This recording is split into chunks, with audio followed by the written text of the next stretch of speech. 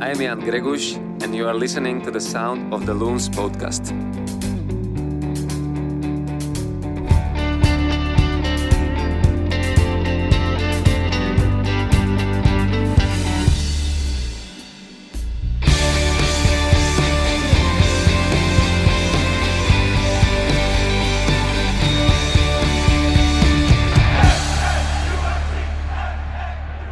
Good morning, afternoon, or evening, depending on when this finds you. Welcome to the Sound of the Loons podcast, coming to you today from Minnesota United's new home, Allianz Field, which is pretty cool. We're here in the broadcast booth. I'm your host, Steve McPherson, and here with me, of course, is Callum Williams, who has just returned from his new home, the Minnesota DMV. Callum, how much do you love paperwork? Just kill me now. It's just unbelievable, isn't it? You know, it is quite frankly the most putrid place on earth. Yes. And I've had to go there a couple of times now for various different immigration paperwork, bits and bobs. And hey, you know, it is what it is. I understand these are hurdles that we have to jump, but the terrible timing as well with what has frankly been utter carnage over the last couple of days, and it will be moving forward as well now with the game at Red Bull Arena, with all the stuff we're going to be doing with MLS, and now, as you mentioned, the opening of this beautiful building as well. So it's hey, it is what it is, though, Steve. It's life. Yes, we just got to deal with the things that it throws at us, right? Let's talk a little bit about Allianz Field. We are here in the place where you're going to be calling games, in the broadcast booth. What's your feel? I mean, we've talked about the stadium overall before, but this is where you're going to be doing your job. How does that feel? Right now, I can't imagine a place that is more spectacular than our broadcasting booth. I will have a fist fight with anybody who disagrees. It's absolutely spectacular. The view is terrific. I'm sitting here just going, this is the view. This is the way to watch soccer. I remember saying to Bill McGuire when he first showed us these broadcasting booths back in October. We had a little tour back then, and obviously the stadium was somewhat of a shell compared to what it is now. I remember that. There's wood. The steps up were just temporary steps. There was sawdust and concrete dust all over the place. But yes, we could come see where you were going to stand. Yeah, it was a construction site, obviously, and it was very hard to visualize what the booth would actually look like. But as soon as I stood in the booth and I looked out as to what I would be seeing during the commentary, I said to Bill, Bill, you don't get this in Barcelona. You don't get this at many stadiums around the world. And the view here, I would argue, I've got the best one in the stadium. I think you're probably right. And there's not a bad view in the stadium as well, by the way, because I've been to just about all four corners now and walked around and had a look at and sat in various different positions, and there's not a bad view that I've seen yet. But just it absolutely, this booth, and with it being on the stadium club level as well, it just absolutely oozes luxury. Mm-hmm. And I don't think I've ever been surrounded by such pristine confines when it comes to a football commentary, Steve, ever. Yeah, and the thing about the views from the different parts of the stadium, I had a friend who got in touch with me the other day asking about, he wants to bring a group of people, and, you know... Good luck getting a ticket. I know, right. I'm going to see what I can do for him. Like, I checked to see, like, how different games were going so far, what was going to be the best shot at getting, a larger group of people here, because it's going to be tight. But he's like, what's the inside track on the good seats? And I was like, I don't know what you mean. Like, literally everywhere I've gone to the top of the far side here, the east side, which is that's sort of like the equivalent of the nosebleeds. It's still amazing. Yeah. Like, everywhere is amazing. The only problem, I was sitting essentially so the first training was going on here today. I was sitting pitch side essentially. My only complaint is that it's too low.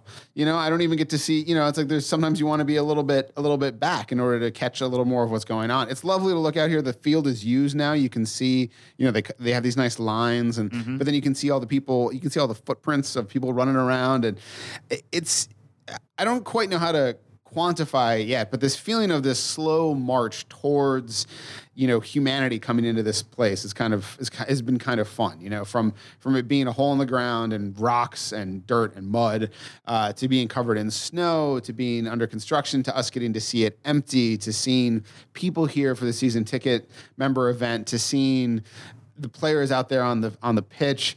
It's just each one is this beautiful little movement toward that moment when it's everybody is here in just a week and a half now at this point. So which is it's just mind-boggling. Well, it's crazy to think about, isn't it? We've sort of all gone on this journey where we've seen this stadium, as you mentioned, be literally a hole in the ground. Yeah. So what it is now, and as I've said several times, to me it's the finest soccer-specific stadium in North America. And I've said this before, and I have no problem saying it again, but what I hope happens now is people, whether they are expansion teams or teams looking for a new stadium or whatever, looking to relocate, come here, and they try and better this, because that's another way the league is going to grow. Yeah. But going back to the viewing point, Steve, I think I would actually prefer to be right at the top, as you mentioned, because the vantage point there, you will be able to see absolutely everything. It'll be stunning. Mm-hmm. But I think if you are as close as we were today, sitting literally pitch sides, and those seats, in my opinion, they are going to give you an experience unlike any other, because you're going to be literally right next to the players. You're going to be... You're going to get hurt. You're going to have to catch balls. Yeah, you will. You've got to pay attention. Yeah.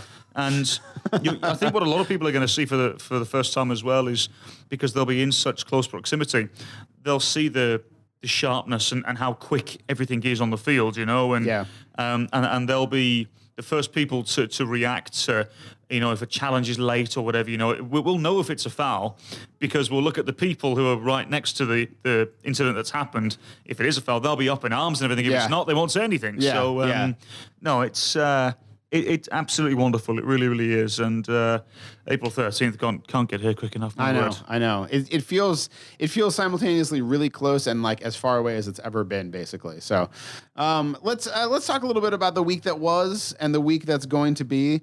And we're going to get into some stuff, obviously, after two wins. The teams now had 2 losses in a row on the road. But I wanted to begin stipulating a couple things. The season has its ups and downs. This is for 4 road games, which are notoriously difficult in MLS. Right now, Minnesota United is averaging 1.5 points per game, which would mean 51 points on the season. That would put them about where most people, I think, thought they would be going into the postseason, holding down a 6th or 7th seed. That, if you look at last year, that would have been good for the 6th seed. That's okay. I also thought I wanted to call out, there was a good post on E Pluribus Lunum earlier this week by Colin O'Donnell, pointing out some of that stuff. And then also that, the game against New England is a bit of an outlier in MLS overall with its game plan in a way that was also very well suited to disrupt what Minnesota wants to do, because Minnesota wants to hold possession and play from that. New England, this is a quote from Colin O'Donnell, New England is one of the few teams that makes significant pressure at the start of attack, its tactical identity.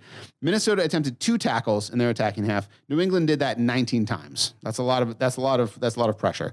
And this is also, Red Bulls have been known to play in this way. So we're going to hit the buzzsaw again here. But first of all, your thoughts on that specific, what Minnesota had to deal with against the Revolution, and then what they're going to have to do to adjust to deal with, in some ways, a similar kind of game plan from the Red Bulls. So there were 2 obvious frustrations for me against the Revolution, which simply weren't good enough. Number 1 was the performance of Francisco Calvo. I thought Calvo looked like a deer in headlights for a big portion of the game. And he knows it's not good enough, and it won't work if we're going to move forward. It won't work. The other area for me was again in the centre of midfield, where if you go back and watch the tape, that first goal comes from the individual Carlos Hill, who we pointed out in the pregame show. We might have pointed out on this podcast as well. He was given a slightly new role. I was very fortunate myself and Kindred D. St. Aubin. We had a bite to it with the head coach of the Revolution, Brad Friedel, on the Friday night, and he insinuated he was going to make a lot of changes, but my word, I don't think we expected him to do exactly what he did. But dropping Carlos Hill, who essentially had the freedom of Gillette Stadium, really changed everything, because there were times, if you go back to the first goal, there were times where he had so much space in the centre of midfield, and I wanted to scream, is anybody going to press? Is anybody going to put any sort of pressure on this individual? First goal, if you remember it, little lob over the top. Yep.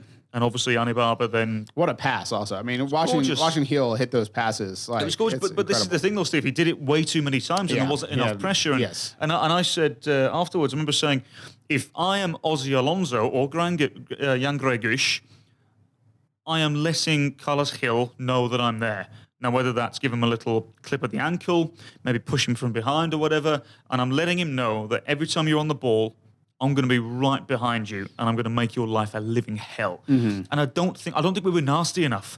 I think we gave Carlos Hill way too much time and possession. And then also it didn't help because Darwin Quintero's positioning, I thought, wasn't great as well. And there were times where he was far too high. And again, so Carlos Hill was able to just drop into that area where Darwin would positionally be. And again, it gave them so many opportunities. And if you look back at the second goal as well, it's Hill's pass who unleashes Bunbury to play it across for Bayer to score. And just little things like this, where it's individual mishaps, errors, to be honest, efforts in one or two players' parts as well, it's not good enough. And Adrian Heath knows it. But what I will say, it is early. We're 2-2. Sure. It's okay. Yeah. It's fine. Yeah. It's okay. Like we've lost the Revolution, and I think now that the Revolution have got themselves figured out, I think it may take a game or two more for them to really figure themselves out, but they've now identified at least a positive way to play. Yeah. I think a lot of teams will go to the Revolution and not win there this year. But look, I mean, it's early in the season. We're 2-2. And I think, as has been insinuated on several outlets over the last couple of days, if you'd have offered that at the start of the season, I think we'd have probably taken it. Yeah. And I've said before, this was my feeling coming in with these 5 games is that you had three games you should win, 2 games that you would expect to either lose or it would be a toss-up. Those being the Galaxy and the Red Bulls, and then the games you should win, the 2 that we've won, and then this one against the Revs. My thought was that the team would probably win 2 of the ones they're supposed to win and then lose one of the ones they're supposed to win, and then lose one of the ones they're supposed to lose and win one of the ones they're supposed to lose. So sort of, because this is the way MLS is, right? This has come up before when I think in that first weekend when Atlanta was playing FC Cincinnati, and it was like, okay, expansion team, reigning champs, so there's going to be a 4-1 win for Cincinnati because it's MLS, which it wasn't quite, but you know what I'm saying. That this is the way this league seems to be. Everything gets upended. So, yes. Let's talk a little bit about. The first thing I wanted to talk about, you brought up you brought up Carlos Hill, particularly within the midfield. We've talked also about the issue with facing 3 midfielders with 2 midfielders. That was obviously a problem again. How do you rectify that problem with 2 midfielders positionally? Do you look at maybe not changing the formation, but changing the way different elements of the team drop back, or how they change their shape in defense, or something like that? Like, what do you think? I think just positionally, the 2 central midfielders have got to be better, Steve. Honestly, and I'm a big fan of Ozzy Alonso. When we signed him, I couldn't have praised him any higher. He's obviously been at the very top of this league for a reason for the last 10 years. Jan Gregush, I think right now, even he will admit that it's taken a little bit of time to get used to the pace of Major League Soccer. And that's fine. Everyone needs a settling in period. But I think more than anything, Steve, it depends as well. I mean, now we're seeing people bring in the fullbacks into central midfields. Adrian won't do that. I'll be surprised if he ever does with his system. Sometimes people allow the number 10 to drop a little deeper and you essentially go back into a 4-3-3. Sure. Sometimes people tuck in the wide players and go to a really flat 4-4-2 or a tighter 4-4-2. Some people convert it to a diamond and there's so many ways that you can do it, but I'll be honest, I'll be surprised if there's any sort of change from that particular point of view. But right. Look, we'll wait and see. But it's obviously an issue right now for Minnesota United. Yeah, do you foresee some of those same problems against Red Bulls? I mean, they've gotten Kaku in the lineup now. He's obviously he's a huge danger in that midfield. Yep. What about Kaku returning, and what do you think that does for them? Well, I think Kaku will be man marked, or at least zonally marked by the likes of Alonso. I don't obviously, Kaku will cause Minnesota United problems. There's no doubt about it. There's a reason Club America wanted to pay $10 million for him in the offseason. You know, he's a first-class player. But it's the other area just behind him where, again, I think could again be the issue. Sean Davis and Shodkovsky have been the two at least they played against Chicago Fire. And if the Red Bulls control possession like they often do, particularly at home, again, it could be an issue for Minnesota United, and it may very well be a case of we've got to counter and break away, and that's the best way to score a goal, you know? So we'll wait and see. I'm not, because obviously the Red Bulls, they lost at home to Chicago Fire. Mm-hmm. I'm not convinced that it'll be the same 11 for the Red Bulls. I think they'll have some other players out there for sure. Whether that is in the central midfield, I don't know. I'm a fan of Sean Davis. I like him a lot. Maybe Derek Etienne comes in, the young Haitian midfielder who I really, really like. Shodkovsky's a good player. Signed permanently now from Salzburg, who I thought he was okay. I thought he was okay for the Red Bulls last season, but now he's signed permanently. I don't know. You know, it was originally I was told it was Jesse Marsh's signing. I don't know if it works well with Chris Armas and whatnot. Sure. You know, so we'll wait and see, Steve. I mean, there's a myriad of question marks heading into this game right now. But personally, I think one of the better ways that Minnesota can get at the Red Bulls is from the wide positions again, because looking back at the tape, the Red Bulls are very similar to how they were under Jesse Marsh in terms of an attacking transition point of view. The fullbacks do go high. Murillo and Lawrence, I'm assuming, will start again. Mm-hmm. Wouldn't surprise me if Ibarra and Finley had a lot of the ball at Red Bull Arena. Yeah. I was reading, Bobby Warshaw had an article talking about, you know, some of the difficulties that Red Bulls have faced, and looking at sort of the traditional Red Bulls plan that has had them tremendous success in the regular season the last several years, which is, you know, to press the opponent when they have the ball, generate turnovers, win your 50-50s, and then get out in transition and attack like that. But that it seems like they want to sort of get the ball back and then actually have some possession and play with a little bit more possession, which is not a problem. That's a fine way to play. But he brings up something that I thought was sort of interesting, which is the idea that if you're a pressing team, you know, you're sort of always exerting energy in that way. If you're a possessing team, it's a different kind of energy, and that trying to do both sometimes it can present a challenge as the team adjusts to it, because you're sort of throttling up and throttling down throughout the game. And sometimes maybe that's an element of what Red Bulls have struggled with in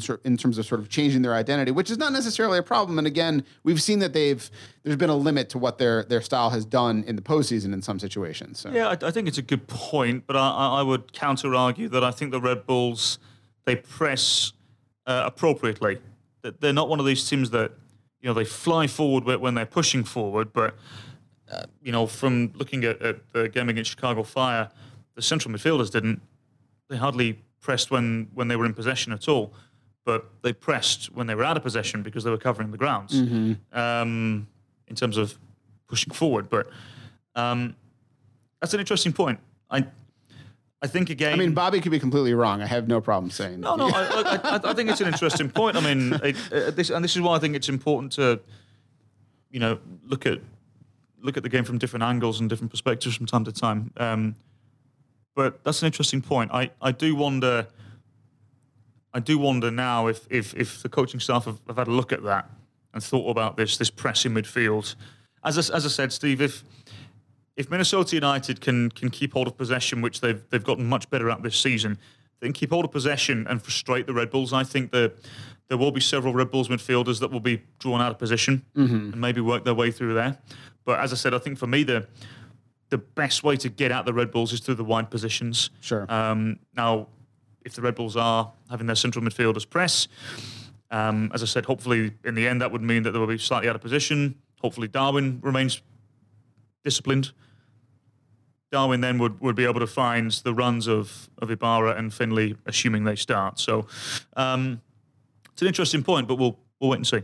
Yeah, I've just sort of always, and I think exactly how this impacts a team's ability to win individual games, to win the Supporter Shield, to win a championship. I can't say for that. I think as a viewer, I really enjoy I find identity to be very important for a team, and that sense of like, what does how we play mean? Like, who do we want to be out there on the pitch? I find that stuff really interesting. I've always found that interesting in sports. For some reason, I was going back and looking at a thing I had written about basketball, actually, where Stan Van Gundy, who is the coach of the Orlando Magic. Great name. And yeah, it is a good name. So Stan Van Gundy was the coach of the Orlando Magic, and the Magic were an early proponent of what's become a sort of common thing in basketball, which is to play a 4-out, 1-in sort of strategy, where you had, at the time, Dwight Howard, who was a dominant offensive and defensive force near the rim, and then everybody else was a shooter who was around him. And this sort of led to an analytical understanding of why three-pointers are valuable and free throws are valuable.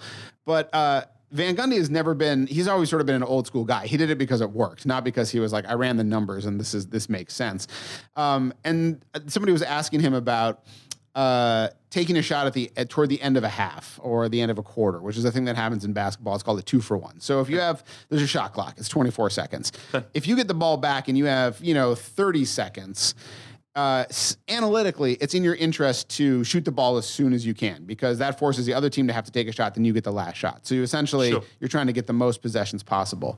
But Van Gundy never had his teams do that. And he said, the thing is that maybe it analytically makes sense. He wasn't saying it doesn't make sense, but he's saying what that says is that every time somebody goes out there and takes a garbage shot because they have, a couple seconds, because this is the situation, somebody else on the team goes, well, I'm going to take that shot next time. And it begins to slowly erode sort of the chemistry and the makeup of the team in some ways, if that's not who you are. If that is who you are, fine.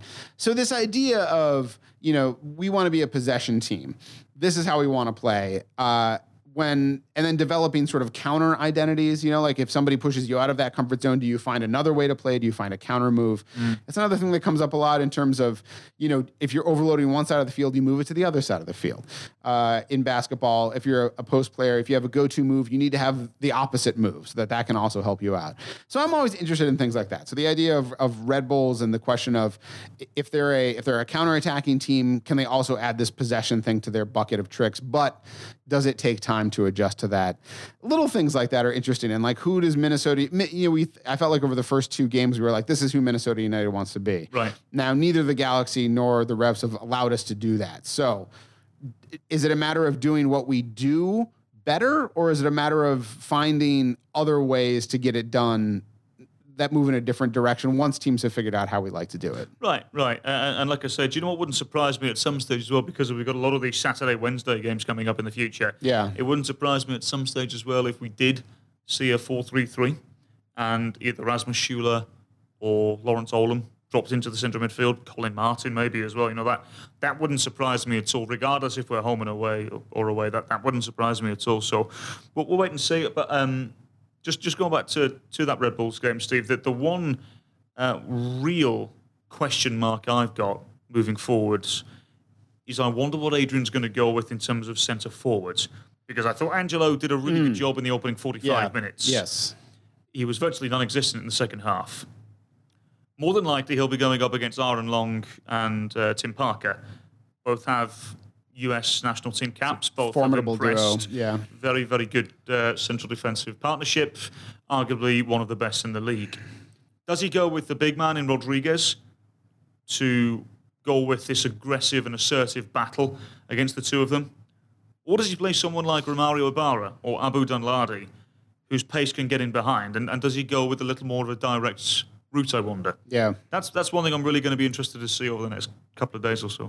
Yeah, it'll be, I think it's interesting to think about also, do you start with Angelo in the sense that he's going to sort of battle those guys, and that's a wearing down, right? And then once you sort of had that physical game going on for 60, 70 minutes or something like that, that's when you can then bring in a guy with more speed and pace like Abu or Romario to get in behind guys who have had to fight physically already for 60 to 70 minutes.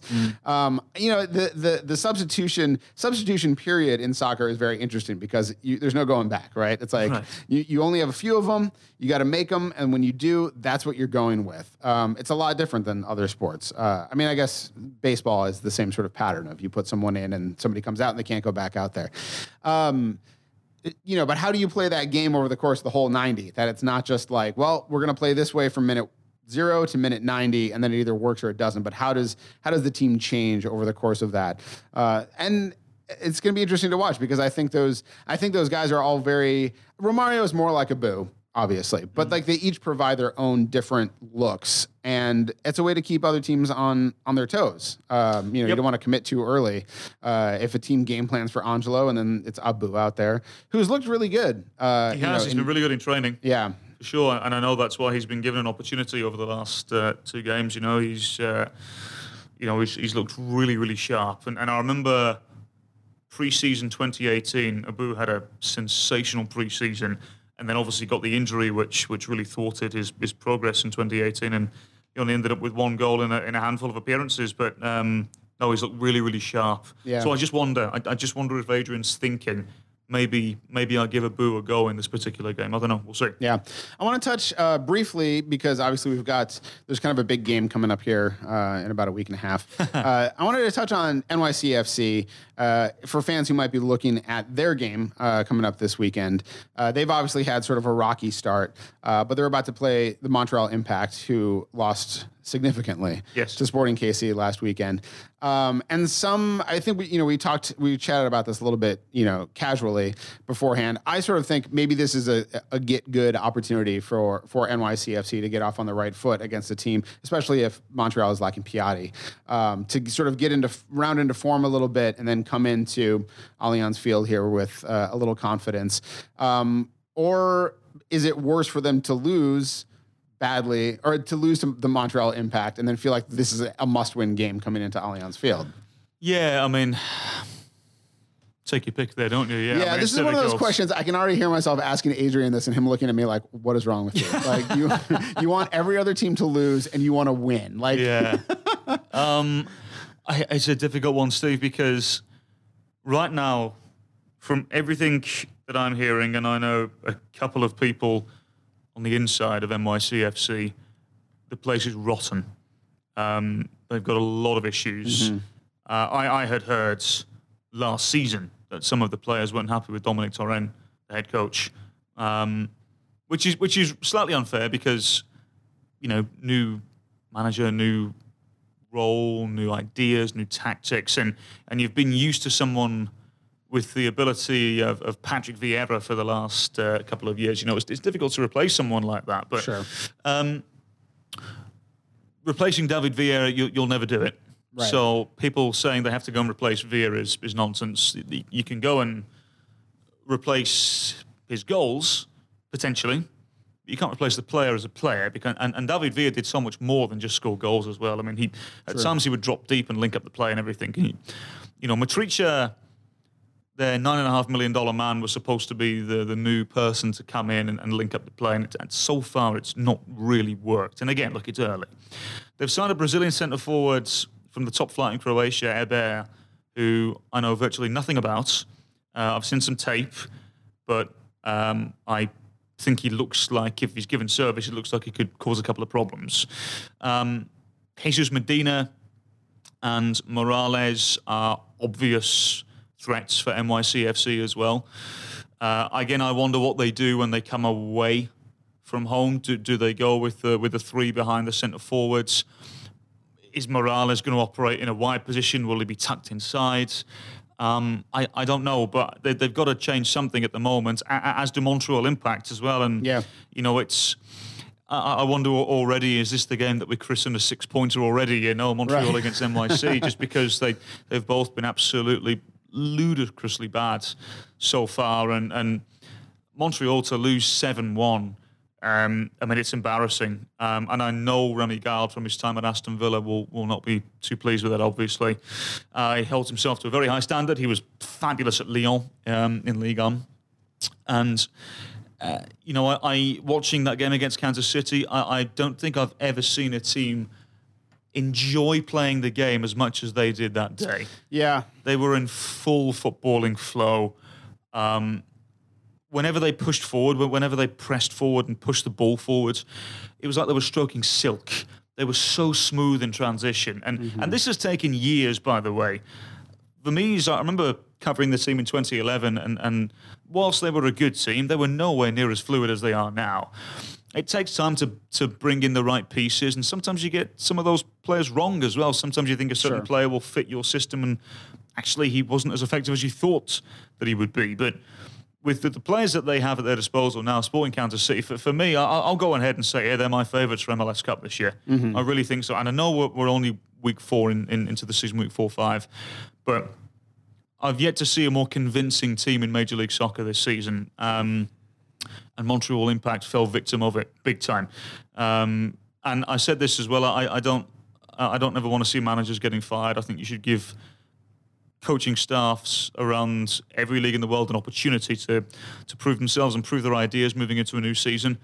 But if something like that happens again with the way that Joey Saputo operates, it wouldn't surprise me if Remy Gard is out the door in Montreal. Yeah.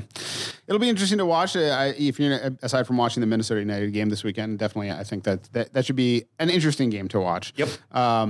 I also like Sporting Kansas City. I think I listened to Peter Vermees on Extra Time this week, and I really feel like I don't know. I guess we have a burgeoning rivalry with them, but they're sort of my favorite team to pay attention to. A lot for Vermees, and for that, like I said earlier, that style. You really have a sense of what the identity of that team is. Yep. And they're a lot of fun to watch. Let's talk a little bit about the home opener, which is coming up in a week and a half. We talked a little bit about transportation here. We emphasized public transportation is a fantastic option, and I think we emphasized get there early. But I would like to emphasize once again, get there early. So starting at noon is when stuff kicks off. North of the Brew Hall, there's all kinds of stuff. There's gonna be food trucks out there. There's gonna be music from 4 on the floor. We're opening the gates essentially an extra hour early, so 2.5 hours early instead of an hour and a half early. So it's gonna be a party, and I would say plan your day around it. Whatever you have to do is feed the dog. Get him set up. Like if you're bringing your kids, get them ready early because it takes forever for kids to get out the door. They won't put on the jackets. Just put on your jacket. Sound like you're talking from personal experience. I don't know. I don't know why you would think that. But put down the coloring book. Put on your shoes. You can do it yourself. Okay, I believe in you. If they have to be dropped off at the grandparents, by all means, great. Do it the night before. Sleepover. There you go. Get up early, come here, enjoy yourselves. Home opener. I'm going to be here. I don't know. I'm not going to be able to sleep. I realize this. And it sounds cheesy. Some of it's going to be nerves, some of it's going to be excitement, but I'm just already planning for a bad night of sleep the night before the home opener, and just expecting that I will be up at 8 in the morning and getting ready to show up as early as they'll let me here. Yes. I think that's going to be a lot of people who work at this club, isn't it, turning up? But there's going to be a line of staff members at the door at 9 a.m., isn't there? So head us in. You're sleeping in sleeping bags. No, I mean, it's going to be astronomical, isn't it? It's going to be a sensational, wonderful day, coated in Minnesotan soccer history. And it's a day that, this is the thing as well, I was thinking about this last night. A day like this is never going to happen again, at least in our lifetime. Yeah. So let's enjoy it. Yeah. I can't emphasize enough for people to take it all in. At one point, what I would like you, the listener, to do is take a step back at one stage, whether it's during the game or pre-game or even post-game. Just take a little step back and just look.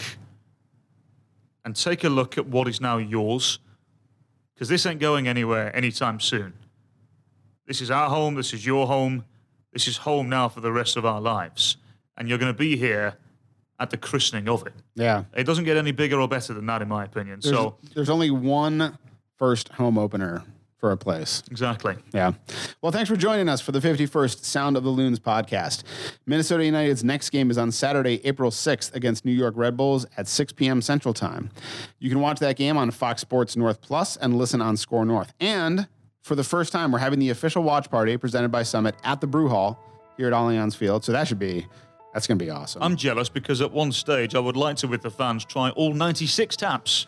We'll just lie you on the bar and just push you down. We'll turn them all on. They'll just...